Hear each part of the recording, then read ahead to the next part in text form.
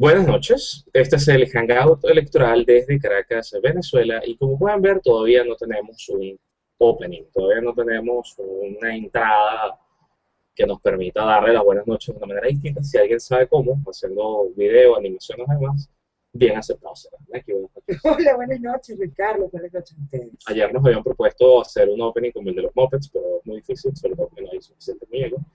Eh, o buscarse alguna otra manera de hacer entrada. Ajá, Si tienes mucho, esa cara es de tener miedo. No voy ajá. a cantar el tema de los Muppets. Gracias a Está Dios. bien, no voy a cantar el tema de los Muppets. Gente, buenas noches. Sabemos que es domingo, sabemos que es de noche, que la gente normal está planchando uniformes, preparando las loncheras, pero los que están más pegados, más adictos a la información política venezolana, que en realidad es menos gente de la que creemos, pero bien, nos conectamos a estas horas para hablar unas cosas que han ocurrido esta semana y que van a ocurrir próximamente.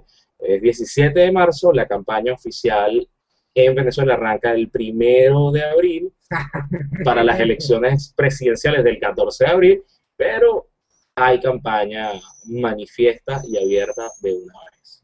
Sí, ya la campaña comenzó además con desmanes, diría yo, de lado y lado.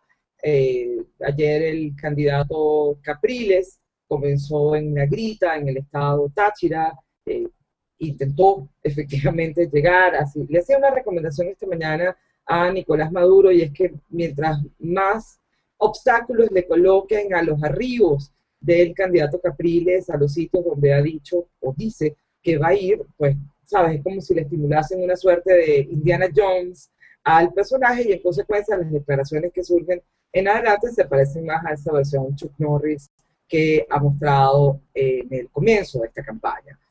Al parecer el tema del ingreso a la grita fue sumamente difícil, le bloquearon el aeropuerto de La Fría, por lo que tuvo que ingresar por el otro aeropuerto, pero bajando de ese aeropuerto se colocaron camiones de PDVSA Gas, se mandó a desmontar la tarima que estaba frente a la iglesia, perdón, donde se llevaría a cabo la actividad y colocaron una miteca con música alusiva al fallecido presidente de la República, consignas oficiales, y la gente se mantuvo allí. Pero igual no indicas el sujeto, es decir, cerraron el aeropuerto, se colocaron camiones, se quitó la tarima, pero ¿cuál es el sujeto de esta acción? El sujeto de esta acción se supone es el gobernador del estado Táchira, Bielma Mora, a quien todo el mundo recuerda con mucho afecto por su extraordinaria gestión al frente del CENIAT, gestión que además se conectó con su campaña electoral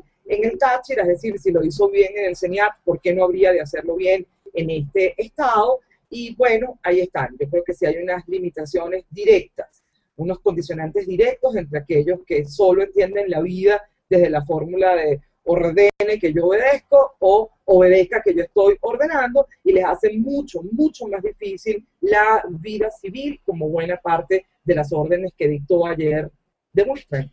Esto es un programa equilibrado, justo y balanceado como no lo es la televisión venezolana. ¡Ja! Y a continuación vamos a dar espacio a la interpretación chavista del momento histórico. Si yo gané el estado Táchira en elecciones, no tengo derecho a hacer lo que me dé la gana. Y eso implica cerrar el aeropuerto, cerrar la vía, quitar la tarima de la ultraderecha, ¿no?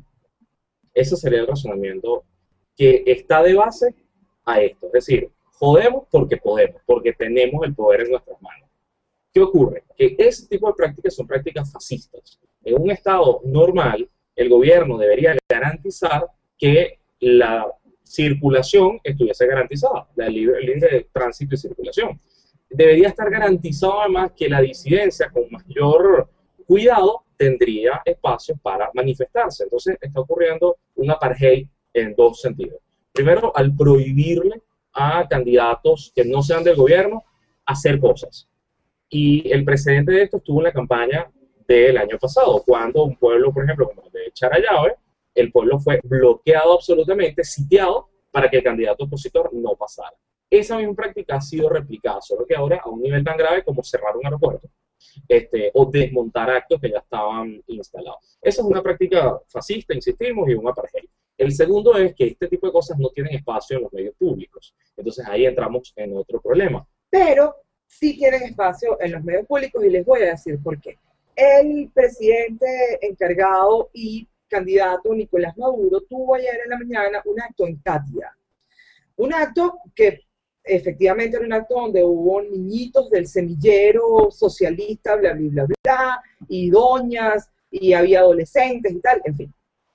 Yo juraba que efectivamente era un acto de partido y en consecuencia, bueno, ahí estaban los niñitos acompañando a sus papás y a sus mamás, pero al cierre de este acto se manifestó el yerno que cobraba como ministro, pero ahora cobra como vicepresidente, solo por ser yerno del fallecido presidente Chávez. Y este joven se encargó de decir en voz alta que todos los que estaban sentados en ese auditorio eran beneficiarios de las misiones sociales del gobierno bolivariano. Es decir, no estaban allí ni siquiera como partidarios del gran polo patriótico, sino como beneficiarios de las misiones. Qué bonito, me pareció bellísimo el boleto que conectaba a cada una de estas personas con la silla que estaban ocupando. Eso puede explicar además muchas de las inexpresiones que tenía buena parte de esta audiencia delante de los discursos que se lanzó esta gente. Pero a lo que iba, el presidente encargado y ahora, gracias Pepe, y ahora candidato Nicolás Maduro, hace una referencia, después de entonar el himno este de patria, patria, patria querida, hace una referencia histórica, según la cual se cumplían no sé qué cuántos años, un propísimo 16 de marzo, en el que la oligarquía le impidió al gran mariscal de Ayacucho, Antonio José de Sucre, ingresar a Venezuela por la grita. Es decir, que esto no era un evento aislado, que estas cosas habían ocurrido en nuestra historia. Bueno, ya lo ven, igual el gran mariscal de Ayacucho fue quien fue. Eso lo dijo Nicolás y en paralelo le estaban bloqueando el paso a Capriles al mismo sitio. Yo te voy a decir una vaina, Nicolás. En serio, fuera mamá de gallo. Quien te está asesorando en materia de historia es de oposición. Es de oposición porque lo que estás diciendo, lo mires como lo mires, es sumamente grave. Si la justificación al impedimento al tránsito o al ingreso, en todo caso, de Enrique Capriles Radonsky a la grita es porque en el pasado se lo hicieron al gran mariscal de Ayacucho, es muy grave. Hacerlo además coloca en una misma línea, en un mismo taco histórico a Antonio José de Sucre y a Capriles Radonsky, lo cual también es muy grave. Mi interpretación libre de esta historia es que tú hiciste que cada una de las personas que se mantuvo en la grita para escuchar a Enrique Capriles, amén de todos los desvanes a los que fueron sometidos, esos son los verdaderos próceres, los verdaderos héroes de la jornada de ayer. Hubo lluvia, hubo tanganazo, había pintas además que se hicieron con los stenciles estos horrorosos que decían miserable, un enorme espacio, y luego Capriles. Si yo fuese del comando Simón Bolívar del Táchira, me buscaría un Griffin blanco y le pongo versus, miserable versus Capriles. Ahí les adelantaron una tarea, no dejen perder esos reales, pero fue una jornada interesante. Pero ponlo a otro lado, es decir, yo soy militante de Primero Justicia y quiero tomar una carretera, una vía principal del estado Táchira para rayar el asfalto diciendo alguna cosa medianamente incómoda de Nicolás Maduro. De inmediato tendría policía, Guardia Nacional, me llevarían detenido, ¿ok? O sea, digamos, el sistema no está equilibrado. Hay prácticas fascistas de parte del Estado y hay una persecución a la disidencia que hace que la administración de neutralidad pues no esté garantizada en ningún caso. Y no está garantizada tanto que hubo unas declaraciones hoy de la presidenta del Tribunal Supremo de Justicia diciendo que, bueno, que eso de la separación de los poderes de verdad podía resultar hasta incomodazo para el ejercicio del poder, porque, digamos, lo que tiene que ser es un poder cada vez más cohesionado, más arrejuntadito, con un mismo propósito que en este caso es el socialismo. Más bien, argumenta el Tribunal Supremo que tener los poderes cooptados por el partido de gobierno es la garantía de que el sistema se mantenga. ¿Por qué? Porque cuando hay división de poderes ocurre lo que ocurrió en Honduras, que dieron el golpe de Estado a Zelaya. O ocurre lo que ocurrió en Paraguay, donde la asamblea destituyó al presidente Lugo. O sea, esos son los grandes basamentos, que si hubiese división de poderes habría caos. Y es un problema porque también hay división de poderes de ese estilo en más de 100 países en el mundo y no ocurre lo mismo. O, bueno, es una visión bastante limitada de la vida democrática, pero nos hemos acostumbrado a ello. ¿Qué ocurre acá? El gran peligro de esto es que se legitime la violencia, no solamente la espontánea, la del pueblo que rechaza al candidato opositor, que es como lo quieren hacer ver, porque el pueblo es el que hace los stencils, o el que desmonta una tarifa, o el que quema un afiche, como ocurrió la vez pasada, hacer pasar lo espontáneo como si lo fuese, cuando no es, sino que también hay una violencia de Estado, porque cuando te cierran un aeropuerto, cuando utilizan camiones de instituciones públicas para trancar el paso, cuando utilizan camiones de instituciones públicas para traer gente a Caracas, que es lo que ocurre tradicionalmente, están legitimando también formas de violencia desde el aparato estatal. Entonces, ¿a qué se enfrenta Capriles Radonsky? No solamente a cierta vieja guardia política opositora que está por ahí pactando con el poder a su manera, sino que se enfrenta a poderes estatales y paraestatales que pueden anularlo en cualquier momento, por la vía jurídica, vía juicio, tribunales y demás, o avalando hechos de violencia como ha ocurrido en muchas ocasiones. Por algo los que salen denunciando un plan de la ultraderecha para acabar con el candidato Capriles es el propio gobierno. ¿Ustedes se acuerdan de todas las veces que todos los que tuvieron vocería en la campaña del 7 de octubre hablaron del plan B de la oposición? ¿Cuántas veces lo nombraron? Yo creo que le ganaron a las veces que Maduro ya ha mencionado al fallecido presidente Chávez hasta ahora. Ahí está madurodice.com, por cierto, si quieres llevar una cuenta de cuántas veces ha dicho el presidente encargado y ahora candidato Nicolás Maduro, cuántas veces menciona al difunto Chávez. Ahí está la cuenta, y entre el plan B y la mención de Chávez, yo no sé cuál le gana cuál, pero los únicos que lo denunciaron y al final, chico, nunca se cristalizó, eso no ocurrió por alguna extraña y desconocida razón, esos planes de guarimbas, de la oposición malévola que no reconocería la autoridad electoral, no se concretaron. Luego, pues, que hagan esta denuncia reiterada de un plan de la ultraderecha que quiere acabar con Capriles Radonsky, parece más bien una noble invitación abierta, así como los concursos literarios. Ustedes maten lo que eso hace culpa de Estados Unidos, ¿ok? Y yo te digo, mira, hay un plan de la ultraderecha, no importa, loco. Usted tiene un colectivo armado en Caracas, échale 3 pasos. O sea, métale. ¿Por qué? Porque le vamos a echar la culpa a la CIA. Y es un problema, porque vamos a decir, ¿no? La CIA y el FBI y el Pentágono financian la campaña de Capriles o van a matar a Capriles. O sea, pónganse de acuerdo, porque ese peo desde el discurso oficial es problemático. ¿Qué puedes decir tú? Que es un argumento bellísimo que me dijeron hoy. Es que la CIA, el FBI y el Pentágono también mantuvieron a Saddam Hussein y a Bin Laden y después terminaron matándolo cuando no les sirvió. Maravilloso. Si el chavismo quiere equiparar a Capriles Radonsky con Bin Laden y con Hussein, adelante, o sea, les va a costar un montón. Pero mientras tanto, lo que están haciendo es embarrándola. Es decir que Capriles lo va a matar a la CIA, pero que a la vez la CIA lo financia, creo que ponen entredicho primero la capacidad del gobierno venezolano para controlar los fondos económicos que entran al país, cuando tiene control de bancos, de Cadivi, de casas de cambio y de todo, y segundo, incapacidad para garantizar seguridad, porque si la CIA mató a Capriles y también mató a Chávez inoculándole cáncer, quiere decir que los círculos de seguridad del gobierno no sirven por un carrizo. Tal vez se nos pusieron muy sinceros los muchachos, ¿o qué pasó ahí? No, no creo, pero hay una segunda tesis alrededor de esta historia, y es que a todas vistas la ultraderecha no puede ser Enrique Capriles, ¿vale? No, en serio.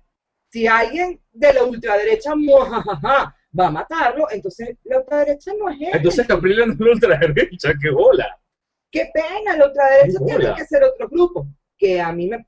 Tú leíste además el comunicado de las facciones armadas del 23 de enero que dijeron que le concedían el permiso a la Guardia de Honor y al resto de los componentes militares para que ingresasen y llevaran los restos mortales del presidente Chávez. O sea, que tenemos grupos armados con control territorial de la República a menos de 2 kilómetros de Miraflores. Entonces, el principio que fundamenta el Estado, que es el control legítimo de la violencia, es vulnerado públicamente por unos grupúsculos que deciden decirle al Estado, bueno, está bien, ¿sabes qué? Esta vez te la concedo, para que lo deje, pero no te me acostumbres, este terreno es mío, este territorio es mío, y como yo tengo armas de guerra, te sacaré de aquí las veces que me dé la gana.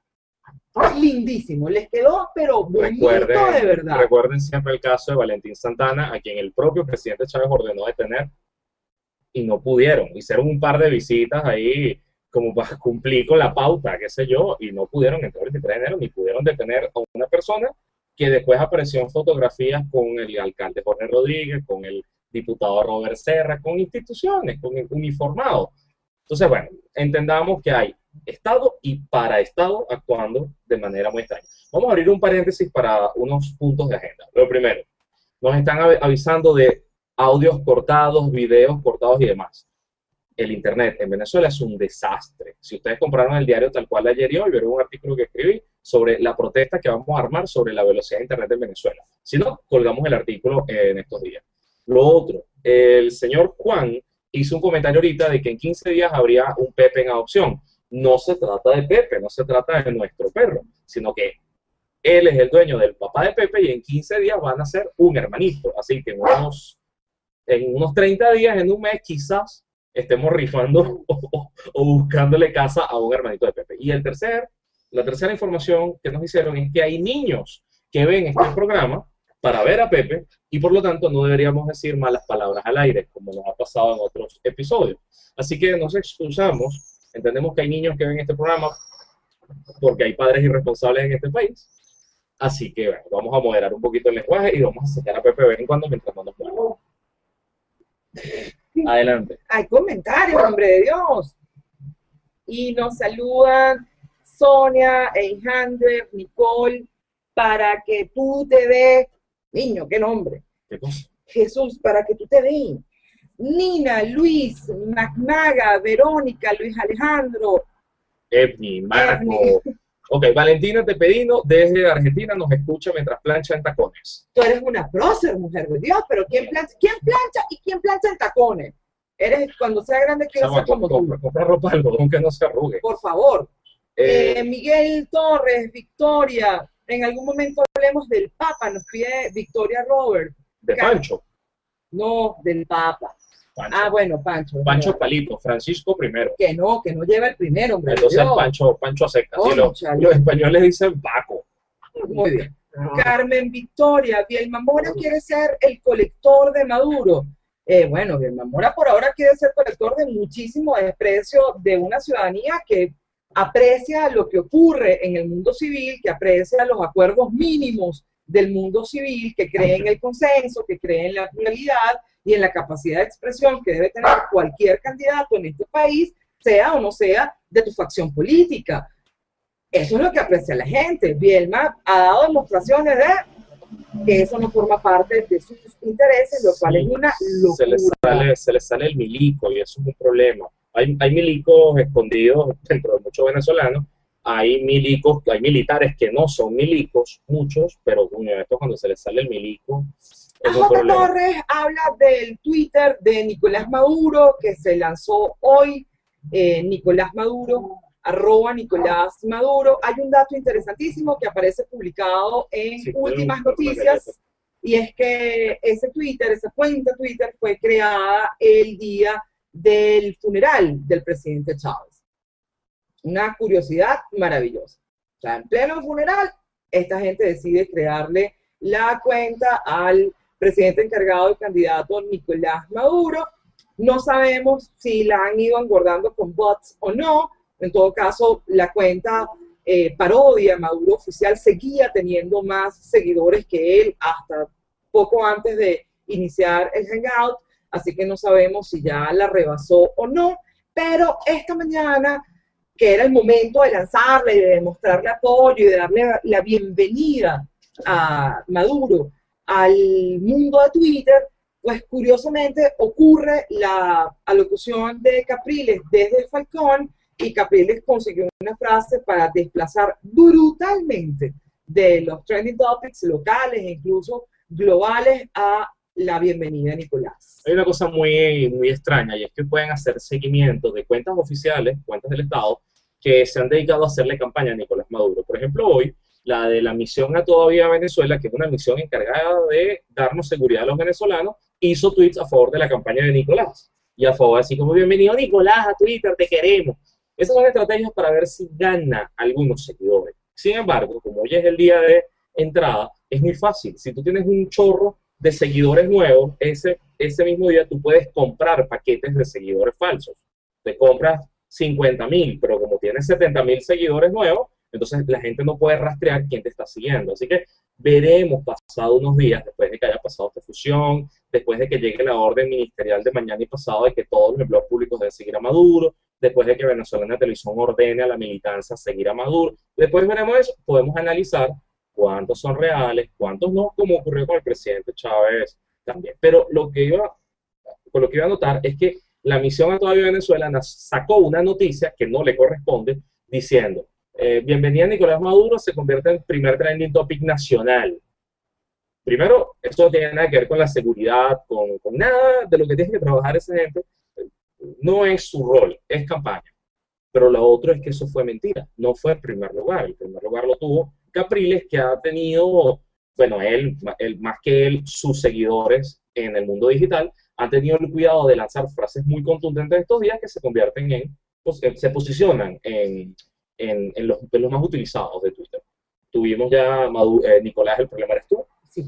¿Y el de hoy era? Nicolás, no te vistas que no vas. No te vistas que. Así como con J al final, Nicolás, no te vistas que no vas. Tipo que dice entonces, ya dice. ¿Qué pasa? Vale, Chavo, respeta, hay un juego con Capriles. Cada vez que él dice mire y entonces usted se echa un palo, entonces es muy divertido. Con Maduro es cada vez que usted dice Chávez, el problema es terminar con cirrosis hepática por culpa de Nicolás. Muy divertido. Dice William Rodríguez, saludos desde Cumaná, la tierra de mi padre, William. Siempre nos ven diferido, pero hoy nos está viendo en directo. Gracias por estar allí desde Cumaná. Victoria Robert dice que hay gente que quiere colaborar, pero el miedo es feroz. Nadie se quiere inscribir en web de nadie, y más con la campaña oficialista anti-vota Capriles. Yo creo que te asiste la razón. El tema de ser parte de bases de datos y de listas es un problema en Venezuela. O sea, invita a la autocensura y al miedo. Pero yo creo que también hay muchísima gente que no tiene miedo. Fue una maravilla porque hoy una chica en Falcón le hizo una pregunta a Capriles. Hubo una que me molestó mucho, que fue esta de, ¿qué vas a hacer tú por la educación? Porque en 10 años no se ha hecho nada. Coño, ya va, complejiza el tema, no es que no se ha hecho nada, es que se han hecho cosas y cosas malas. Pero la otra era, tú le tienes miedo a Nicolás porque nosotros no. Y la gente así, pues para que alguien lo diga en público, lo diga así, bueno, aquí cambió algo en la identidad de un grupo venezolano que es muy interesante estudiar. Edwin Nicolás dice, si hay tanta cisma en esta precampaña electoral con esta negación del otro por parte del oficialismo, ¿para qué carrizos se gastan reales en las elecciones? Las elecciones son el método de legitimación política. Y es una apuesta que tienes que hacer, Edwin. O sea, tú efectivamente puedes ejecutar mecanismos de mayor represión dentro de Venezuela, pero tú necesitas también mantener una máscara mínima de democracia. No es gratuito la contundente respuesta de Tibisay Lucena a unas declaraciones de las que no se había enterado nadie. Nadie. Tú le preguntas a la gente quién es Roberta Jacobson y te van a ver así como, ¿qué? ¿Jacob qué? Y sale esta mujer a medio camino entre rectora del CNE y directora principal del PSV a declarar lo que declaró, a leer semejante declaración. Si Tibisay Lucena se quiere hacer la loca y creer que las críticas que se le hacen al sistema electoral venezolano están asociadas a sus capacidades técnicas, eso es muy problema suyo. Es una locura, es una locura. Habría que revisar bien el documento que leyó Tibisay hoy. No, pero porque... es que en serio es una desfachatez. Es el más seguro del mundo. Nuestras máquinas no se apagan, nuestra tinta es indeleble, nuestros bombillos se encienden, nuestros bombillos son LED, prenderán durante los próximos 50 años, va fanculo. ¿Quién te ha dicho a ti que la crítica al CNE es la calidad de los bombillos de la maquinita donde votamos? Los bombillos y las bombillas. Pero por el amor de Dios, mujer, en serio. ¿O tú crees que los venezolanos critican las capacidades técnicas del CNE? Si el CNE, decía este hombre, se trabajase donde tiene que trabajar, cuando tiene que trabajar, no declararía un domingo, brother. Usted tendría que hacer unas declaraciones de lunes a viernes, pero no un domingo, cuando la gente plancha en tacones como Valentina. O sea, no se vale. El punto es otro. El punto es que aquí hay un abuso impresionante por parte del poder, de las ventajas del poder, y el CNE es incapaz de manifestarse como el árbitro que debe ser. El árbitro y la árbitra, si quieres lo digo una vez. La cosa es más o menos así. TVSI le responde a esta norteamericana, a esta estadounidense, en términos de usted insultó a Venezuela y Venezuela le responde con argumentos. ¿Cuáles son los argumentos? Que ustedes en Estados Unidos tienen un sistema electoral que no sirve, que es una cosa rara, que no se puede comparar con el de Venezuela, que es inauditable, que ustedes no tienen competencia. Es decir, ustedes no tienen la moral para criticarnos. El problema es que si son unos inmorales, entonces no tienes por qué comer casquillo. No tienes por qué comer casquillo de unos bichos que son el imperio, los malos, los desgraciados. Porque además su opinión no importa. Son unos pendejos. ¿Okay? Esa es como la primera parte. La segunda es que las respuestas son técnicas. Es decir, el sistema venezolano sí es auditable, sí es bueno, los bombillos y las bombillas no se apagan, todo es una maravilla, no excluimos a la gente, sino que más bien los integramos al sistema. Esa es como una parte técnica. Ahora, ¿qué tiene aquel sistema que no tiene el tuyo? Confiabilidad consensuada. Es decir, los venezolanos vamos a elecciones porque es el método que hemos encontrado para resolver ciertos conflictos. Ahora, la neutralidad del ente electoral está deshecha hace rato. Es decir, entendemos que el sistema es bueno, el sistema es estable, el sistema es auditable, pero las autoridades no. Las autoridades, 4 de 5, tienen relaciones con el Partido Socialista Unido de Venezuela. Y entonces TVSI usa otro argumento. El Centro Carter dijo que somos los mejores. La respuesta se lo dio Eugenio Martínez, periodista de la fuente electoral del diario El Universal, que en Twitter firma como @Puskas, jugador de fútbol, mostrando esos extractos de los informes de la Comunidad Europea y del Centro Carter que son incómodos, donde dicen que las rectoras están ligadas al partido de gobierno, que no hay neutralidad en la campaña, que se permiten abusos de lado y lado y que eso daña las elecciones. ¿Qué tiene el sistema norteamericano? Hay gente protestando masivamente por recontado de votos, por ejemplo. TVSI menciona un problema que hay en Estados Unidos y que en Venezuela no hay, y es que los medios de comunicación dan proyecciones de votos basados en encuestas, es decir, no son vinculantes con los resultados, no son oficiales, pero los medios de comunicación privados los dan. En Venezuela eso no, y por eso somos más avanzados. Yo creo que la cosa puede ser un poquito al revés. Hay más confianza sobre los instrumentos de medición de opinión pública, hay más confianza sobre ciertas instituciones y es posible dar proyecciones. Mientras que acá somos tan infantiles para estas cosas que si nos dan una proyección mala, la gente se la toma en serio, entonces hay zozobra, hay un engaño absoluto, entonces hay que esperar a que el escenario llegue al final. ¿Se entiende? Todo esto tiene que ver con un gran complejo de inferioridad que tienen muchos latinoamericanos, chavistas, opositores de derechas, de izquierdas, con Estados Unidos. Y eso es un gran problema. Creerse menos, y entonces por eso somos unos gallitos de pelea con una gente que si es inmoral no hay por qué responder. Pero además todo el sistema bolivariano de comunicación e información, contundente respuesta. La rectora no se deja joder. TVSI da la cara por todos los venezolanos. Ajá, bueno, por ti. A mí en realidad ni me ofende. En todo caso, señora Jacobson, la madre que la parió. Usted le ha dado al CNE y le ha dado al chavismo material para 4 días de huevonada. 4, tú eres ingenuo. Mira, mi hijita querida, esto va a ser hasta el 14 de abril este mamón. Por esto lo estamos haciendo para que la señora Jacobson no diga. Gracias, gracias, cabeza de chistri. Como te diría mi comandante Chávez, ¿cuánto te pagaron, Roberta? Exactamente. ¿Cuánto te pagaron, chama? Qué bárbara, qué bárbara. Porque entonces, lo que decíamos en el hangout anterior, te inventas humo y le respondes al humo y no atacas el problema. Pero bueno.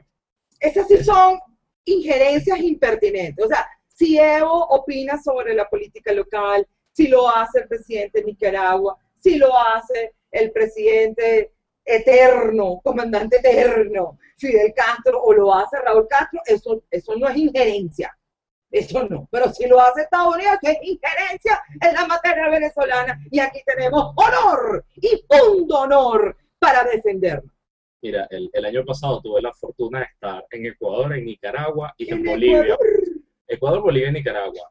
¿Sabes qué injerencia? Venezolanos allá ayudando en la campaña de Evo, ayudando al gobierno Ortega, haciéndole las cuñas a Evo. Además, una cosa así, Evo, corazón del pueblo. Una vaina originalísima, una vaina original. Y Rafael Correa, la revolución ciudadana, la revolución democrática. Chavo, ¿qué pasa aquí? Darle fondos a Ortega para que compre canales de televisión, darle fondos a Ortega para que le dé un bono a los trabajadores. Por eso sí es injerencia venezolana en el exterior. Y eso debería avergonzarnos un poquito. Mosca, o sea, si quieren busquen los diarios al día siguiente del anuncio de la muerte del presidente Chávez, hubo diarios nicaragüenses que titularon con "Murió Chávez, no sabemos qué va a pasar en nuestro país". Tum, tum, tum. No, no, no. O sea, a mí me pareció tan grave. Entiendo además que los diarios venezolanos tenían muchas otras cosas que cubrir, pero me pareció importantísimo que nadie le diera cobertura a titulares tan graves como eso. Busquen el confidencial. Se nos murió el fundraising. Ahora, ¿qué va a pasar con nosotros? ¿Y ahora quién podrá ayudarnos? Se murió el tío padrino, era una vaina así. Ok. Se murió el tío padrino que te da plata cuando le pides la bendición. Esa es la figura de nuestro presidente en otros países. Y eso es injerencia. Pero que, bueno, esta es la palabra del día, aunque mucha gente no sepa si es con G o es con J. Por cierto, se nos celebran dos groserías. Andrés Marquina dice, Maduro hace un llamado a Obama sobre un posible atentado a Capriles. Maduro no debería llamar a las autoridades policiales venezolanas. Por ejemplo. Y ahí entramos en otro problema. Efectivamente, el Estado está obligado a actuar. Capriles debería tener un círculo de seguridad del Estado venezolano, pero eso también implica espionaje. Es decir, vas a tener al Estado, al gobierno, sabiendo dónde está, con quién se reúne, cuándo entra, cuándo sale, cuáles son sus rutas y demás. Entonces, y no es el mejor escenario posible. Por eso al gobierno le interesa también tenerlos pinchados, como ya tiene pinchado todos los teléfonos, ya ha demostrado públicamente hacerlo. Y lo usa como material de Estado. Como material de Estado. Seguimos con la pared y el pasillo. Es bien bonito. Pero bueno, ahí es donde los agentes de seguridad, los consultores de seguridad Capriles deben saber, bueno, cómo se trabaja cuando tienes al adversario en casa contigo y no actuando de manera neutral. Gina Llanes dice, pero ¿qué se hace ante estos abusos? Porque algo hay que hacer, Gina. Hay varias organizaciones que documentan los abusos en campañas electorales, bueno, los abusos de Estado, en rigor, porque hay varias leyes que se cruzan en esta historia. Es la Ley Orgánica de Procesos Electorales y su reglamento, y está también la Ley contra la Corrupción. La gente de Transparencia Venezuela hace un trabajo impecable sobre la materia. En Twitter ellos son @nomasguiso, guiso en no más guiso.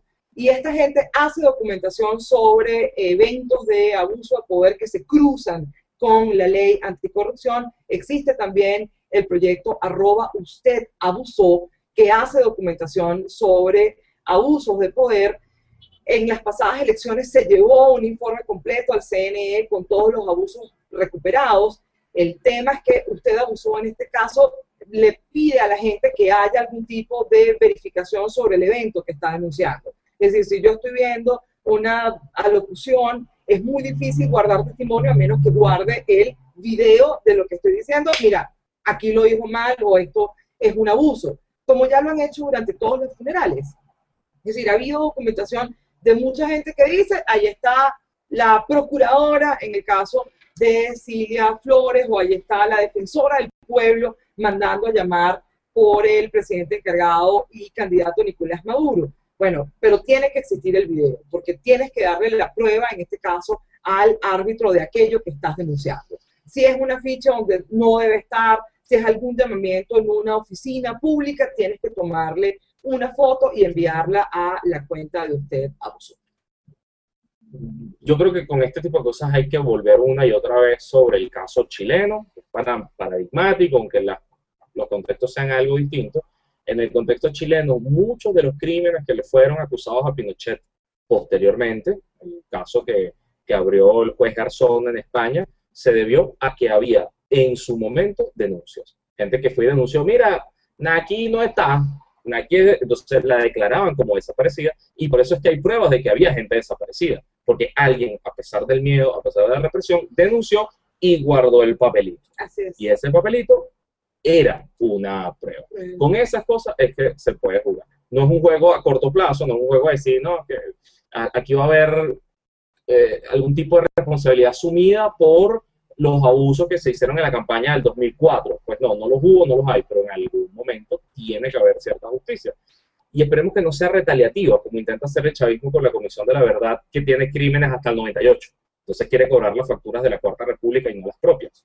Pero bueno, dejamos ese punto ahí. María Inés Pereira dice, también puede ser que se quiera cubrir de un posible atentado contra Capriles y echar la culpa que nadie creerá al imperio, como jugada tonta y clásica. Pues eso mismo decíamos con la amenaza sobre Capriles. Chante dice, si somos justos, ambas campañas empezaron mal, empezando por Capriles, está cayendo en lo mismo el 7 de octubre, discursos dirigidos a quienes ya tienen el voto de él. Bueno, Chante, la verdad es que miti. Y lo que digo cuando digo esto es que Nicolás, efectivamente Nicolás, Enrique ha hecho un esfuerzo por traer a Nicolás a su agenda, por intentar atraerlo a la agenda de su denuncia. Insisto que el punto de los 100 días de gobierno es un punto importante, porque es también una manera de decirle a la gente, usted no va a votar por la esperanza de un tipo que va a continuar un proyecto, pero de repente lo va a hacer diferente. La demostración de cómo lo haría Nicolás Maduro ya está aquí, ya es evidente en sus primeros 100 días de gobierno, y eso es un punto interesante, probablemente no para ti ni para mí, pero sí para aquel que tiene que tomar la decisión de si apoya o no con su voto el mandato, porque así además lo ha presentado. El cierre del discurso de Nicolás Maduro frente al féretro del presidente Chávez en la flor de los 4 elementos, dijo: yo estoy acá, yo le juro mi lealtad, seguir su proyecto, ahora solo le pido a Dios, literalmente, que ilumine al pueblo venezolano para que siga su orden. Su orden es, vota por mí. Igual ahí dice que el discurso de Capriles está dirigido a la gente que ya tiene el voto. Ahí yo diciendo, hay gente que podría no votar por Chávez y su sucesor, pero eso no significa que va a salir el domingo de su casa y votar. O sea, Capriles tiene el reto de volver a levantar un gentío.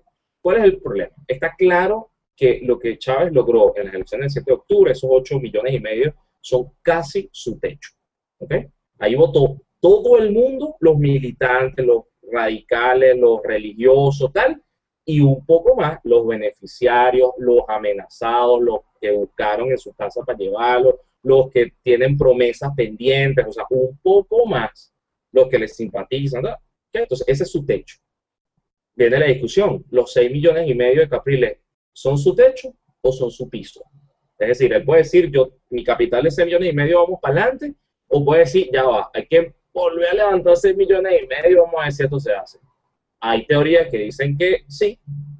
Yo soy más bien de la tendencia a decir que no. Yo creo que hubo votos de Capriles que levantó la pugnacidad contra Chávez, pero que en este momento habrá gente entregada diciendo, nada, estos tipos tienen el poder eternamente. Entonces, ahí Capriles tiene que dirigir discursos a su propia gente, decirle, epa, vamos a mover, no hay chance. Entonces, esa es como la primera etapa de esta campaña. Aquí ya existe en el tema y dice que Maduro hizo hoy meses de trabajo en Petare, que eso es mucho más valioso que una caminata. En las caminatas tienes chance de escuchar las necesidades de la gente. Claro que puedes escucharlas, Chanté, pero evidentemente estas mesas de trabajo no se hubiesen organizado si él no fuese el presidente encargado. Imagínatelo solo como candidato. ¿Tendría el poder para entrar a Petare?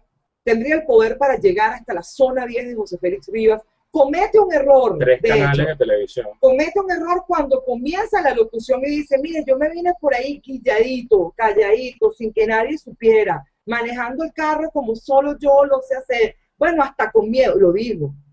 Yo lo vi. Y con la microonda instalada. O sea, una vaina que en la zona 6, 10, estaba 10, en la de 10. José Félix. Aquí trabajó en José Félix, por cierto. Yo creo que una microonda instalada ahí en la calle de la zona 10 de José Félix Rivas llamaría un poco la atención. O sea, no es una vaina guillada. Una microonda no es un aparato microondas para calentar pan. Es un camión. Es un camión. Pero bueno, él vino guillado, no le avisó a nadie. Igual hizo uso de unos recursos narrativos muy ridículos. Él, o sea, tuvo los cojones de decir que es que él se consiguió con un borracho, que él estaba celebrando. Hazme todo el favor. O sea, estos panas vienen de un duelo prolongado. Pero el borracho estaba celebrando. Y con todo y que estaba ebrio para el carrizo viejo, material que le permitió a Cilia confirmarle, le dice, pero con todo eso me agarró la cara y me dijo, Maduro, Maduro, no dejes perder el legado del comandante presidente Chávez. Coño, un borracho habla del legado. Pan, eso no es borracho, eso es un poeta. Nosotros tenemos borrachos ocultos, pero miren, todo político se inventa un sujeto. Yo hablé con una señora que me dijo, mira, no nos olvide. Eso te lo dice cualquier político en cualquier campaña, en cualquier momento. Yo hablé con unos muchachos. Chamo, invéntate una vaina, no te inventes un borracho. Un borracho domingo en un barrio es la antiimagen de lo que el comandante Chávez diría. No dijo que el alcohol es veneno, que el alcohol es producto del capitalismo, que está hecho para crear dependencia en la gente más pobre, que genera violencia. El alcohol no es un peo, para ti que eres un talibán. Delante de un grupo de muchachos que se supone están salvados porque ellos están haciendo arte, ellos están haciendo deporte, le han dado un sentido diferente a los espacios colectivos de su barrio, y eso sí me parece un logro cojonudísimo para que tú vengas a poner, por ejemplo, a un borracho, para que tú te metas en la cancha y ni siquiera sepas driblar un balón de básquet. No solo se peló 5 veces antes de lograr meter, man, que sea la pelota, es que no sabes ni driblar. Luego, si tú te vas a meter en estos lenguajes, tienes que ensayarlo. Aquí hay un problema con los entrenadores de Nicolás. Le están dando datos que parecieran muy eficientes, verbigracia. Frente a la tumba, él dijo, ¿cuántos años pasaron entre la graduación de Chávez y su ascenso al poder? ¿Y cuántos años pasaron entre el ascenso al poder y su muerte? Pero además con un nivel de especificidad, 21 años, 6 meses, 4 días y 3 horas. Comandante. Y 21 años, 3 meses, 2 días y media hora. Repito, ok, del carajo, te aprendiste la lección. Hoy cometió el mismo error. O sea, ustedes saben cuándo fundaron este barrio. Tienes un montón de chamos, pana, son chamos. Es importante saber cuándo se fundó el barrio. No, no es importante. El tema del acervo cultural de ese barrio no reside en la cantidad de años que tiene, sino efectivamente en lo que estos chamos son capaces de convertir y reconvertir sus espacios, donde tú no participas. Porque de hecho fuiste capaz de prometerle que tras tu victoria volverías 5 años después. ¿Lo dijo o no lo dijo? Lo dijo, pero presentó otro personaje. Ali. Dijo, aquí está Elías Jagua, y sale el tipo, ¡para! Porque ustedes saben que él es canciller. Él viaja por el mundo, no ha viajado a Nueva York y tal, porque es canciller hace nada. Él viaja por el mundo, pero él viene a petar, porque a él le gusta petar. Ya sabemos que aquí el movimiento es sencillo. Capriles pierde, posiblemente, sale de ser gobernador de Miranda a través de una petición ahí de la Asamblea Legislativa por falta absoluta al cargo, y entonces nuevamente habrá elecciones donde el candidato es Elías Jagua, que ni siquiera ha cambiado su biografía de Twitter. Él sigue siendo Jagua Miranda, candidato a la gobernación de Miranda. Porque Miranda será suya. Entonces te lo llevas a hacerle campaña al tipo, o sea, así como, bueno, y mire, que por cierto hoy repitieron un aló presidente del año 2000 con el presidente Chávez y el presidente Fidel. ¿Presidente? Sí, presidente de Venezuela, Fidel, que además, superó a Chávez, que ya, qué triste para Fidel, en serio. Y quien aparece tomándole notas a Chávez es Maduro, es Elías Jagua, que es una manera de decirle también a la gente, mira, estos tipos siempre estuvieron aquí, son los nuestros.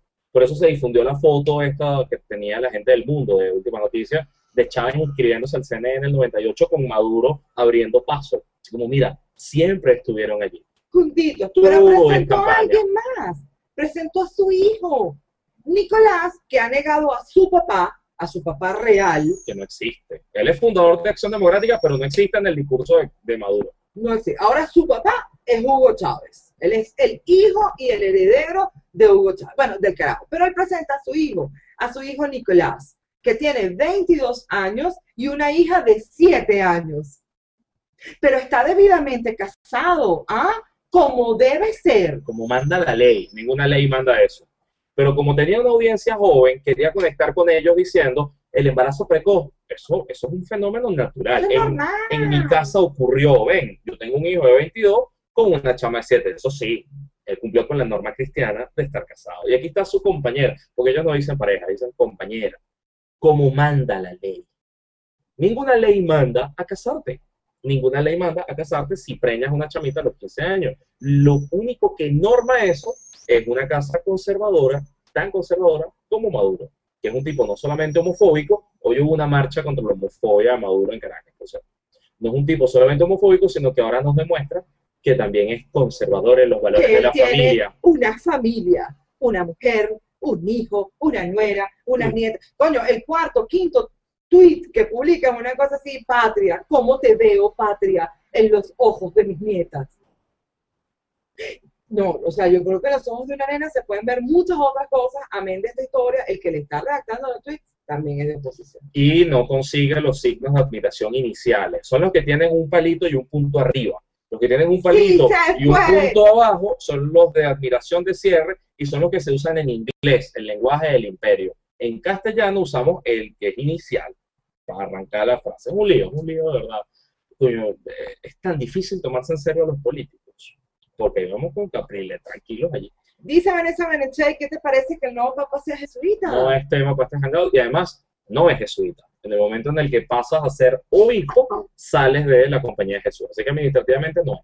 Es de formación, es de espíritu, es de tal, pero no es jesuita desde hace años, cuando pasó a la burocracia de la Iglesia Católica. Kenny, la campaña, Kenny nos pregunta, ¿cuándo arranca de verdad la campaña? La campaña arranca, o sea, la campaña tiene una duración solo de 10 días y va a ser del 2 al 11 de abril.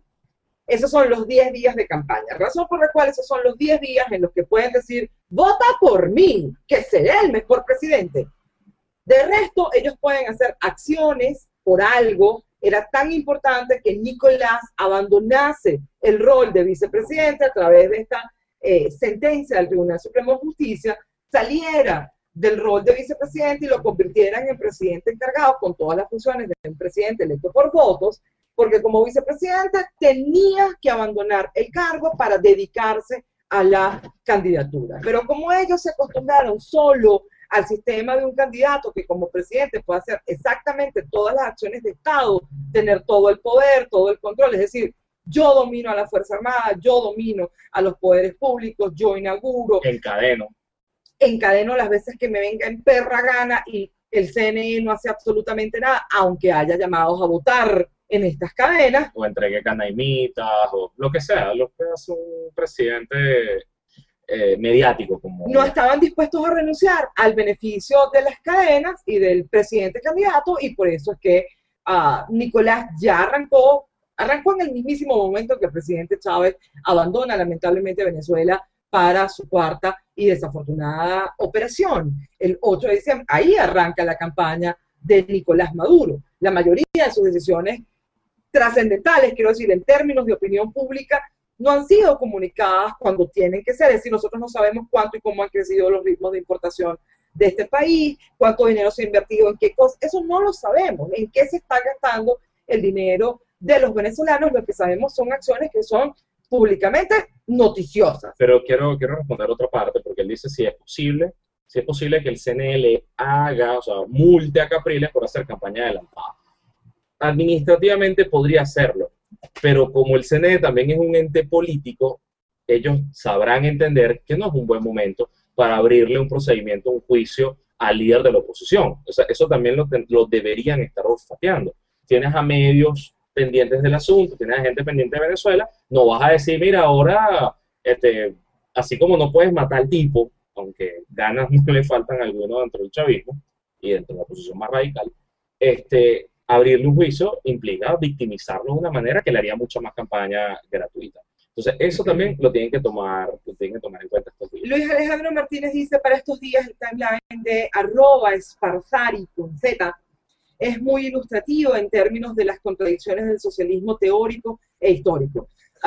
Sparzari es el tipo más genial que pueden seguir en Twitter. Listo. ¿Okay? Ya. Daniel Esparza es un hombre sumamente inteligente, sumamente interesante y efectivamente para la ironía y para la teoría es un tipo sumamente útil, no solo en estos días, en cualquier día. Y estaba invitado a venir a los hangouts y no vino. Aquí hay todavía una arepa esperando. Es verdad. Se nos puso picha y tal. Es verdad.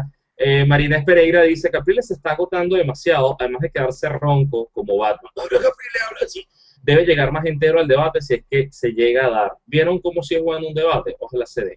Dice luego, Luis Carlos, enumeras todo lo que hay antes del después de todas esas horas, me viene la... ahí me perdí un poquito, Marinés, disculpa. Pero el tema del debate sí es sumamente importante.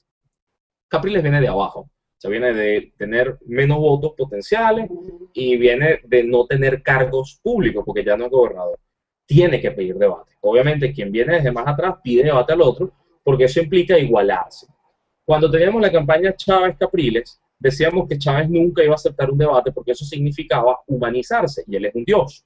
Entonces no puede rebajarse al nivel de un pobre mortal y compartir espacio o tener el tiempo limitado. Chávez nunca tuvo el tiempo limitado, nunca tuvo 3 minutos para responder, 1 minuto, no, porque bueno, él es Odín, pues él está más allá del bien y el mal, él está en Bifrost. Bueno, por algo se inventaron un cargo que no existía.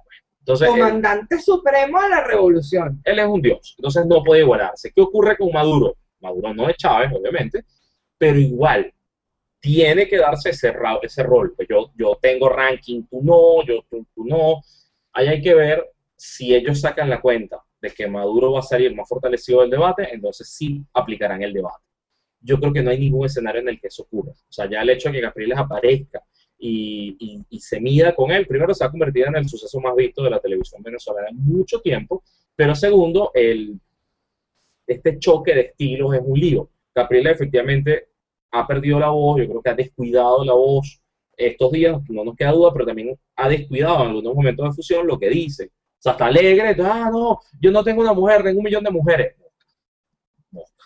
El tema del machismo, o sea, no es que Capriles es un macho, no, el tema del machismo en campaña es un lío, porque aunque sea popular eso, aunque las mujeres griten sí y demás, mucho cuidado, porque se refuerzan actitudes que, no sé, pero cuando lo confronta con Maduro, obviamente se lo va a comer en vivo.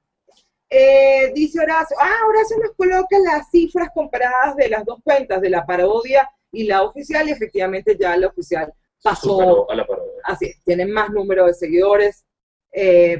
Alex Busek dice, yo no creo en los trending topics de Twitter, son mentiras y te lo puedo demostrar. Adelante, ahí tienes en vivo mi correo, me lo puedes mandar. Yo tengo entendido que depende de algoritmos matemáticos y eso, manipularlo puede ser, pero no es que Twitter tiene un pasante decidiendo este va para arriba, este va para abajo. Eso no ocurre. Gabriel Liendo avisa que tiene los podcasts. Demasiado puchi, Gabriel, gracias. En el hangout anterior, alguien propuso hacer podcast, creo que el mismo, y dijimos que no tenemos tiempo, que si alguien quería hacerlo, que lo hiciera. Aquí no hay recomendaciones, sino donaciones. Y Gabriel hizo los podcasts. Entonces ahorita nos da la dirección, se las damos para que descarguen el hangout y lo escuchen. Marinés ve menos miedo que en la campaña anterior dentro de todo. Bueno, Marinés, obvio. Aquí se trata de levantar más el ánimo colectivo, la gente tiene que perderle miedo al poder del Estado, es un poder efectivamente coercitivo y tienes que perderle miedo, o sea, la estimulación va más allá del apoyo esperanzador que representa un candidato. Tú necesitas creer que amén de todas las tramposerías, aquí es posible cifrar una opinión diferente sobre lo que está ocurriendo en Venezuela y sobre la decisión entre estos dos candidatos. Entonces, efectivamente tiene que haber un nivel en la campaña que sea más agresivo, que saque del terreno al difunto presidente Chávez, hay que sacarlo del terreno. Justo antes de empezar el hangout, lo arrancamos a las 9 de la noche, porque había una entrevista en el circuito de radio, en la Red Nacional de Radio Fe y Alegría, una entrevista que se estaba haciendo desde Niños Cantores, televisión, allá en el Zulia, y la verdad es que las preguntas del entrevistador parecían las preguntas de un entrevistador del CIPSI. Me da igual si las hubiesen hecho en Venezolana de Televisión o en Telesur, era más o menos el mismo esquema.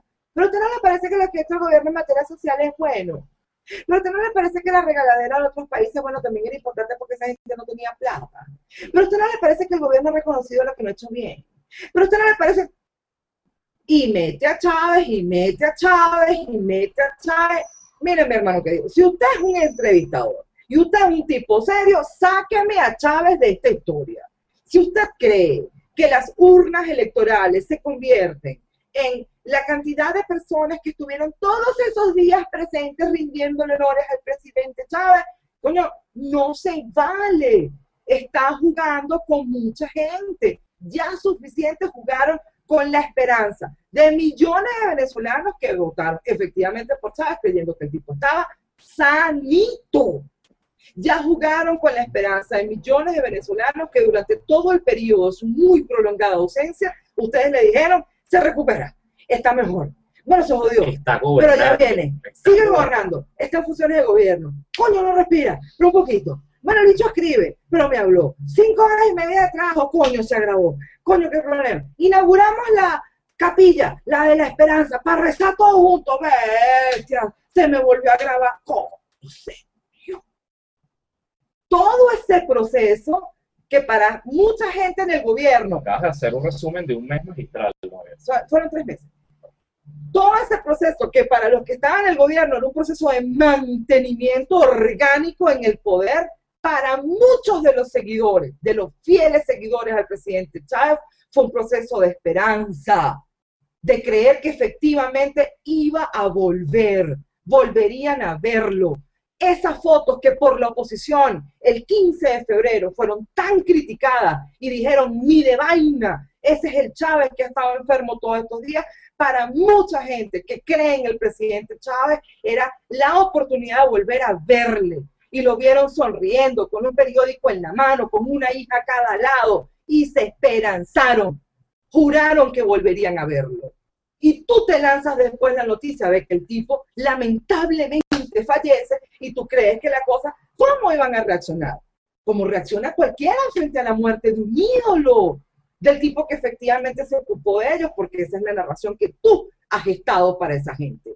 Sácalo del discurso, se acabó. Lamentablemente ese señor murió. Y si es verdad su consigna, y ustedes son Chávez, y ustedes representan Chávez, échenle pierna, pero como lo hizo él, sáquenlo. El aló comandante que repetirán todos los santos días de la vida, de aquí hasta las elecciones, a petición del público, porque el pueblo así lo quiso. ¿Cuáles son los spots publicitarios de BTV? Chávez. Chávez. ¿Qué vamos a hacer? Llorar con Chávez. ¿Qué vamos a ver ahorita? Chávez. ¿Qué es esto? Un programa de homenaje a Chávez. ¿Qué es esto? Chávez otra vez. Marshall McLuhan decía Chávez es el mensaje. Pero bueno, quiero reconocer que aquí tiene una capacidad de resumen tremenda, magistral. Mira, Victoria dice que le comentamos a Vicente Díaz. Vicente Díaz es un rector que dentro del CNE ha tenido declaraciones y medidas que parecen apegarse más a la oposición. Sin embargo, no es una ficha de la oposición allá adentro, ha sido más bien independiente por algunas cosas, ha sido muy crítico, pero es 1 contra 4, y además es uno que está en una cosa muy limitada, ¿no? El resto del procedimiento. Y es de los que sale este año, pues. Se lo van a cepillar este año. No, cepillar no vale, que se cumple el periodo. Andrés Méndez. Lucena comparó argumentos y no comparó hechos locales con beneficios locales, y ahí viene la legitimidad del proceso. O sea, efectivamente el sistema electoral gringo es una cosa horrorosa, de 2 niveles, que no se entiende en nuestra concepción de democracia, pero la gente vive, vamos, la gente sigue para adelante, o sea, ese país no está trancado en nombre de cambio de las elecciones. Aquí, el CNE, lamentablemente, tiene menos del 60% de la credibilidad de los venezolanos. Valentina nos aclara que no es que ella plancha regularmente en tacones, sino que los tiene que estirar, pero una mujer consciente. Valentina no estrena zapatos en fiesta, sino que los va amoldando y por eso los está utilizando esta noche. Carmen Victoria hace otra comparación con Estados Unidos. Dice que en Estados Unidos no te manchan el dedo con tinta al votar, pero no hay militares ni gente haciendo campaña cerca del centro de votación. Por cierto, en Venezuela hay militares haciendo campaña. Sí. Sí, el ministro de Defensa que dijo que iba a hacer todo lo necesario para llevar a Nicolás Maduro al poder. O sea, están quedando muy mal. AJ Torres. El tweet de Nelson Bocaranda de análisis. Nicolás Maduro tiene 41% de preferencia, será, y Enrique Capriles 39.25. Nada está escrito. Esto se pone bueno. ¿Qué está haciendo en este caso este tipo de informaciones? Tratar de abrirle cancha a la esperanza, que la gente diga, bueno, con esto se puede trabajar. Por cierto, les recomendamos hace un par de hangouts ver la película No, la película chilena No, con Gabriel García Bernal. Se la recomendamos nuevamente. Yo voy a tuitear en lo que termine esto el link a la descarga del archivo, pueden descargar el torrent y lo ven. Véanlo en su casa. Es una película bastante sabrosa y además pueden ver el proceso chileno. Marina Pereira. El tema de la votación es, en realidad, más allá de los sistemas concretos técnicos, que si dedo, que no dedo, que si pasa en realidad, es cómo se controla. Aquí llamamos a veedores de cada partido contando los votos mesa por mesa. Es una medida que se usa en Venezuela. Carlos Frick. El sistema electoral norteamericano es una vaina estúpida, mucho más confiable y sencillo que el venezolano. Vale, Carlos, o sea... El nuestro es confiable y sencillo. El nuestro es confiable y sencillo. Pero el tema aquí es la confianza sobre el ente, y eso no lo puede construir nadie, no lo puedes decretar. Tú no puedes decretar, la gente cree, pues no. Entonces es un cuento sencillito. La cantidad de votos que se revisa, que se deberían revisar en las cajas, es decir, que lo que esté en la máquina es lo mismo que está en la caja. Esa vaina basta que sea el 3% de las cajas de todo el país. Si tú haces eso, la gente se tira a la calle y no te lo acepta. Tienes que hacer entonces que sea el 50 y pico por ciento, para que por lo menos en cada centro electoral haya una o dos o tres, la mitad de la mesa con revisión. ¿Se entiende? Es decir, el sistema es confiable técnicamente, tanto que puedes hacer muy poca revisión, pero políticamente tienes que ampliarla para que tenga legitimidad. ¿Por qué? Porque no hay confianza. La confianza no se decreta. Alex Busek, de hecho, dice que debemos cambiar el nombre de Hangout. Escuálido, no vuelven. Cariños, Alex. Y además dice que buenas noches, amigos, me retiro, no tienen vida, no vuelven. ¿Quién no vuelve? ¿Para dónde vamos? ¿Tú fuiste alcaldesa de una vaina? Yo no. Qué pena. La última vez que fui diputado, pues no era en este parlamento. Pero además de mayúscula, qué bárbaro. Yurita Linda dice, llegué tarde, ¿de qué me perdí? No te has perdido nada. Lo que sí queremos entonces es como hacer resúmenes de dónde estamos parados y a dónde vamos. ¿Quedan cuántos fines de semana aquí a las elecciones? 4. 4. Es decir, en 4 domingos a esta hora ya deberíamos tener resultados. Hay gente que está tratando de organizarse como puede. Hay una campaña absolutamente desigual contra un Estado abusivo que además tiene todo el presupuesto del mundo para presionar, para comprar, para llevar. También hay mucha gente de aquel lado, digamos, del lado del gobierno que va a votar esperanzada para mantener los logros, para mantener, ¿verdad? Pero hay un gentío que se está moviendo por plata de partido. Eso no está del otro lado. La Mesa de la Unidad no tiene dinero para hacer una campaña grande. A la gente le toca organizarse y hacer cosas en redes pequeñas, redes locales. Capriles le está llamando a eso, ¿qué? Comandos en casa. Comandos familiares. Comandos familiares. Bueno, usted vea qué se hace, pero ese tipo de cosas tiene que activarse además en tiempo récord. Niletis, comparto tu criterio. Efectivamente estuvo muy mal dicho la frase que tiene a todas las mujeres del país. Creo que efectivamente se fue envalentonando en el tono de lo que estaba diciendo, y si no te gustó, sóbate, y si te duele, te mando la curita, y dale, y dale. O sea, ese es el peligro con el rol Chuck Norris. Es decir, que te puedes envalentonar y dale, y dale, y dale. Miren, mijo, usted no es un Avengers, usted es un candidato. Que quiere ser servidor público, no Dios, no hijo de Bolívar. Quiere ser un servidor público. Y no te preocupes porque efectivamente en la campaña electoral pasada, Nina, lo empujaron, lo abrazaron, lo besaron, le metieron mano. O sea, todo lo que se le puede hacer a un ser humano, sea o no bailarín erótico, se lo hicieron a este hombre y sobrevivió. Así que no te preocupes por las expresiones de afecto que puedan tener las mujeres en campaña con él. Creo que forma parte efectivamente del atractivo del personaje y lo flaco le da bastante sagacidad para el desplazamiento, aunque pudiera preocupar de que lo van a desarmar en algún momento, el hecho sobrevive. Victoria Robert dice que le preocupa la voz de Capriles, tendrá un otorrino cuidándose y demás. Efectivamente tiene atención en esa área. El problema con la voz es que tú necesitas tiempo.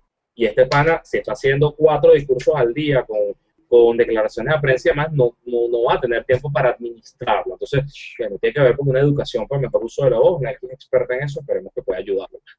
La semana pasada dice Ricardo Lafontaine... Que lo conocí ayer, Ricardo existe. La fiscal general puso en tela de juicio el manejo de fondos de las empresas que contribuyeron con Mardo, asomando la posibilidad de que exista lavado de dinero. ¿Qué opinas? Bueno, primero que es un acto de profundo cinismo, Ricardo.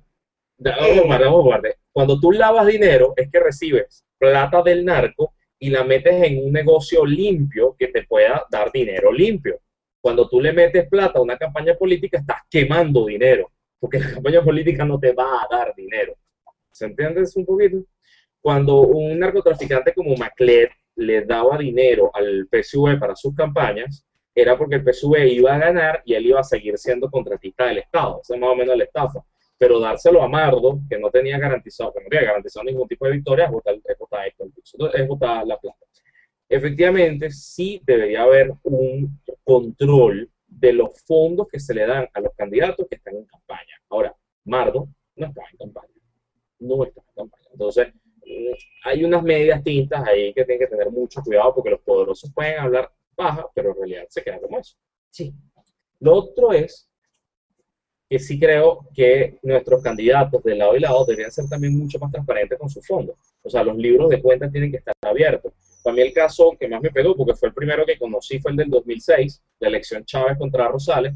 Resulta que cuando revisabas los informes de presentación de cuentas de ambas toldas, sobre todo la de Chávez era muy grosera, porque lo que ellos decían que habían gastado en publicidad de periódicos, no pagaban ni un fin de semana de publicidad en periódicos. Lo que se gastó en toda la campaña no pagaban ni siquiera un fin de semana. Entonces, hay unas cosas ahí de corrupción abiertas que no se investigan y que tenemos cuidado. OJ Vera manda saludos de Belén do Pará, una de las ciudades más bonitas que conoció en la vida. Está enamorado de ella. Sí, señor. La fruta es maravillosa en Belén. Horacio. Según este análisis, la cosa va cerrada entre los dos candidatos. Y eso sí, objeto, Horacio, de ataques muy rudos contra Luis José, se me fue el nombre, Luis Vicente, Luis mío, Luis Vicente. Que tiene la voz como Capriles ahorita. No. Exactamente, no, la suya es estructural. La suya es estructural. Ha sido ataques muy duros contra él.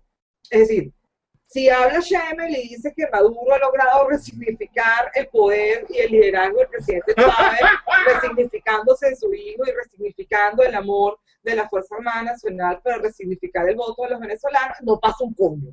Pero si este señor dice que la cosa va cerrada, entonces hay que tumbar este análisis, porque ¿cómo se le ocurre a él decir algo como esto? Pagado por la seda. Efectivamente, y en la medida que nos vayamos despegando de los eventos funerarios, Nicolás tendrá que ser más Nicolás. No importa que se declare hijo de Chávez, declarar pues lo que él quiera Chávez, el amante de Chávez, da igual, pero tendrá que empezar a ser Nicolás Maduro. El juramento que realizó esta mañana Jorge Rodríguez con los patrulleros de la campaña de Nicolás, una cosa absurda. Jura ustedes, por Bolívar, por la patria. Mis padres y sus padres. Por la negra Matea, por mi padre, por tu padre, por sus hijas, por sus hijos, por sus mujeres, por ustedes que son hombres, juran por sus pepices, juran. Pero una cosa. Que no daré descanso a mi alma ni. Lola. Cucú, o sea, allí también hay que inventarse una épica diferente. Es decir, el dolor puede ser un ente motivador importantísimo, o sea, ya te llevaste casi un cuarto de campaña en luto, ¿vale? Donde la oposición tuvo que estar silente, han sido tan cínicos incluso para reclamarle que ninguno de ellos fue a presentar su respeto al comandante allá en el féretro. ¿Tú te imaginas la coñaza, discúlpenme los niñitos, que se hubiese formado si alguno de estos panas se presentaba allí? Los molían a palo. Y además iban a decir que los molieron a palo, bueno, evidentemente porque ellos se presentaron en un espacio que es de la absoluta dominación de un pueblo que creía que era una ofensa que se presentasen allí. ¿Me lo quito o me lo pongo? Ustedes digan. ¿Lo quieres ahí o no lo quieres ahí? O sea, no puedes jugar con los dos tramos. Separarse del funeral va a obligar a Nicolás a no saber driblar la pelota en pantalla, a no saber meter la pelota en pantalla. Él quiere jugar además con el tema de una juventud. Hoy respondiéndole al tema de la juventud en micrófono, pues los chamos rapeando, el dicho decía, claro, porque Chávez será el joven eterno, porque murió y se quedó joven para siempre, como el comandante supremo joven de la revolución. No, bueno, eso es Kurt Cobain, y a ver, ese es el club de los 27, ya los... Mi hermano querido tenía 58, o sea, yo entiendo que no era de la tercera edad, pero estaba cerca, tú ves.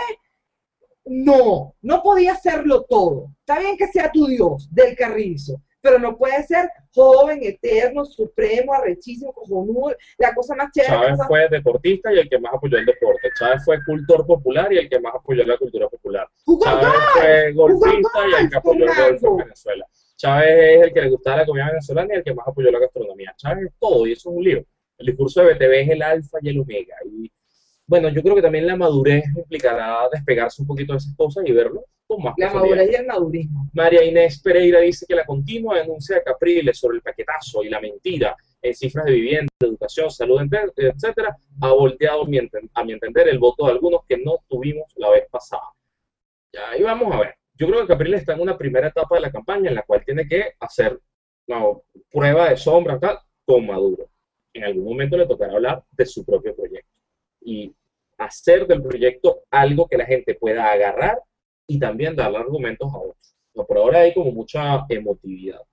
Segundo lugar, hay que tener cuidado, y ahí sí creo mi innecesaria opinión, mucho cuidado con el asunto económico. Decir que lo de Maduro es el gran paquetazo porque hizo un aumento y entonces devaluó y no sé qué, no. El problema de la devaluación es que se haya hecho con mucho retardo, que se haya hecho sin mecanismos alternativos, que se haya hecho sin preparar a la gente, que se haya hecho sin ver cómo esto no impactaba a la gente. Ahí hay muchos errores. Para la devaluación era necesaria. Y de hecho, es necesario que sea mayor de lo que ha sido hasta ahora. ¿Okay? Es crudo, es rudo y demás, pero busca. Porque esto no es que Maduro nos hizo daño y cuando Capriles gane la economía va a estar estable. No, la economía es un desastre.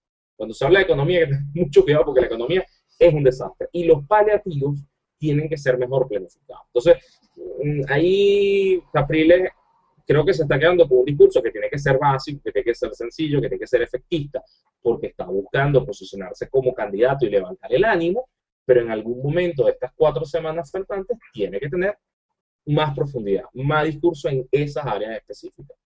Carro freak. Eso lo que da es una idea del imaginario que tiene Maduro de la clase pobre y de los barrios de Caracas. Y eso fue lo que ocurrió hoy. Él en sus declaraciones anteriores dijo que había que subir a los barrios, a los cerros, a buscar a los malandros en sus guaridas, cosa que refuerza un prejuicio horroroso de clases que también tiene Maduro sobre pobreza y violencia. Así es. Hoy tuvo que echarse un pelo para atrás, entonces no mostró sino a los jóvenes cultores dentro del barrio, que es el colectivo Otro Beta.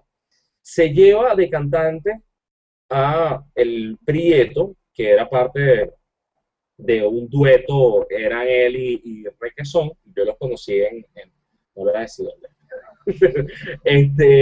Se lleva el Prieto, que es un tipo además que dentro del barrio ha tenido muchos problemas, que ha sido rechazado en muchos sitios, que ha sido calificado de comer mierda básicamente, y que está con quien le pague, perdí gracia, y eso no te lo ganas. Es decir, no es la juventud y el rapero, mosca. Ese tipo tiene una reputación propia y una reputación dañada en algunos sectores. Entonces, darle la vuelta, decir, no, estos son los jóvenes buenos y tal, no es lo mismo que dijo cuando le dijo a Elías, vamos a petarle con el pecho abierto a buscar a los malandros, ¿dónde están?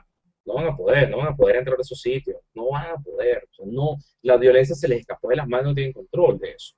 Y cuando van no lo hacen. Dice Lisette Scott, grave es la posición de muchos chavistas que están conscientes de muchas de las fallas de Maduro, pero afirman que votarán por él porque no volverán. En esa misma tónica vemos cosas graves como chavistas sexodiversos que criticaban que Rajoy hubiese ganado en Chuecas y fieles a la incongruencia votarán por Maduro estando conscientes de su homofobia. Efectivamente, Lisette, de hecho, en la marcha por el orgullo del año pasado, pretendía un camión del PSV, Vargas, de hecho, inaugurar la marcha. En esa oportunidad el arranque se hizo desde Parque Miranda y hubo varias personas, representantes de otros colectivos, que fueron a hablar con estas personas porque era absolutamente inadecuado que en un día en el que estás celebrando la posibilidad de avanzar en derechos de cuarta generación, en crear una agenda LGBTI en Venezuela que trascienda incluso lo partidista, inaugurase la marcha un camión con el afiche Chávez, con el logo del PSV y tal, y consignas. Disculpa que te interrumpa. Chávez fue el deportista y el que más apoyó el deporte. Chávez fue el cultor que más apoyó la cultura. Pero entonces, como movimiento LGBT, no dicen Chávez fue el sexo diverso que más apoyó la sexodiversidad. No me jodas. Pero se están inventando un argumento estos días, y es que en sus 14 años de mandato hizo más por el movimiento gay que lo que hicieron los 40 anteriores. Pues no. Te estás acogiendo a progreso internacional que ha tenido el movimiento LGBT. De hecho, en Venezuela ha estado rezagado. Ya hay matrimonio igualitario en Argentina, en Colombia se ha discutido ampliamente, en Venezuela ni siquiera ha entrado al Es Parlamento. agenda, Ni ese es el siquiera ha entrado al punto. Parlamento. Ni siquiera es agenda. Pepe estaba formando el lío. María Inés Pereira dice que no está de acuerdo porque los maracuchos dijeron sí, que chévere, no solo no es gay, sino que es bien macho. Y que las maracuchas dijeron que no le hace problema a eso. Está bien, vamos a convenir una cosa. Capriles no es un candidato para dar todos los discursos que le gusten a todo el mundo. A mí el de hoy me incomodó, ese punto me incomodó. Pueda decir otro que me encanta. Vamos a convenir eso. Finísimo entonces. Carlos Frick dice que es papa negro ni papa negro. Que un jesuita argentino sea el papa humilde sí es fin de mundo. Vamos a dejar el papa para otra conversación, que es muchísimo material, sobre todo por los puntos grises en torno a Pancho Palito. Enrique Díaz dice, bueno, los paso saludando para que no digan que uno es conspirador. Luis Borjas dice que Nicolás Maduro le asigné a Nicolás Maduro en Twitter. Le asigné a Diosdado Cabello encabezar la delegación para la asunción de su santidad Francisco. Como Francisco así necesitamos un papa de los pobres. Genial. O sea, está bien que el Estado venezolano presente respeto al Estado Vaticano, pero no vengan con hipocresía, pana. O sea, Bergoglio fue crítico de los Kirchner, y como crítico de los Kirchner tuvo conflictos en Argentina. No vengas con hipocresías ahora. Victoria Robert, un abrazote, amigos. Me despido antes de que se vayan. Naki, feliz cumpleaños atrasado. Gracias, hay varios, de verdad, muchas gracias. Y Carlos Frick dice que el debate se dará solo si los chavistas lo piden. El gobierno no va a tratar de complacer a la oposición porque saben que eso cambiaría su voto. Nos despedimos entonces por el día de hoy. Señores, si ustedes quieren escuchar este Hangout y algunos anteriores, Gabriel nos avisa que la dirección es hangoutpolitico.blogspot.com. Lo armó él, está digitalizando los audios, lo está subiendo. Agradecidos con Gabriel, creo que se ganó una hamburguesa o una arepa aquí en casa. Señores, son las 10:25 de la noche, nos vamos a despedir por hoy. Prométanme que esta semana van a ver No, la película chilena, y sobre eso podemos discutir el fin de semana que viene.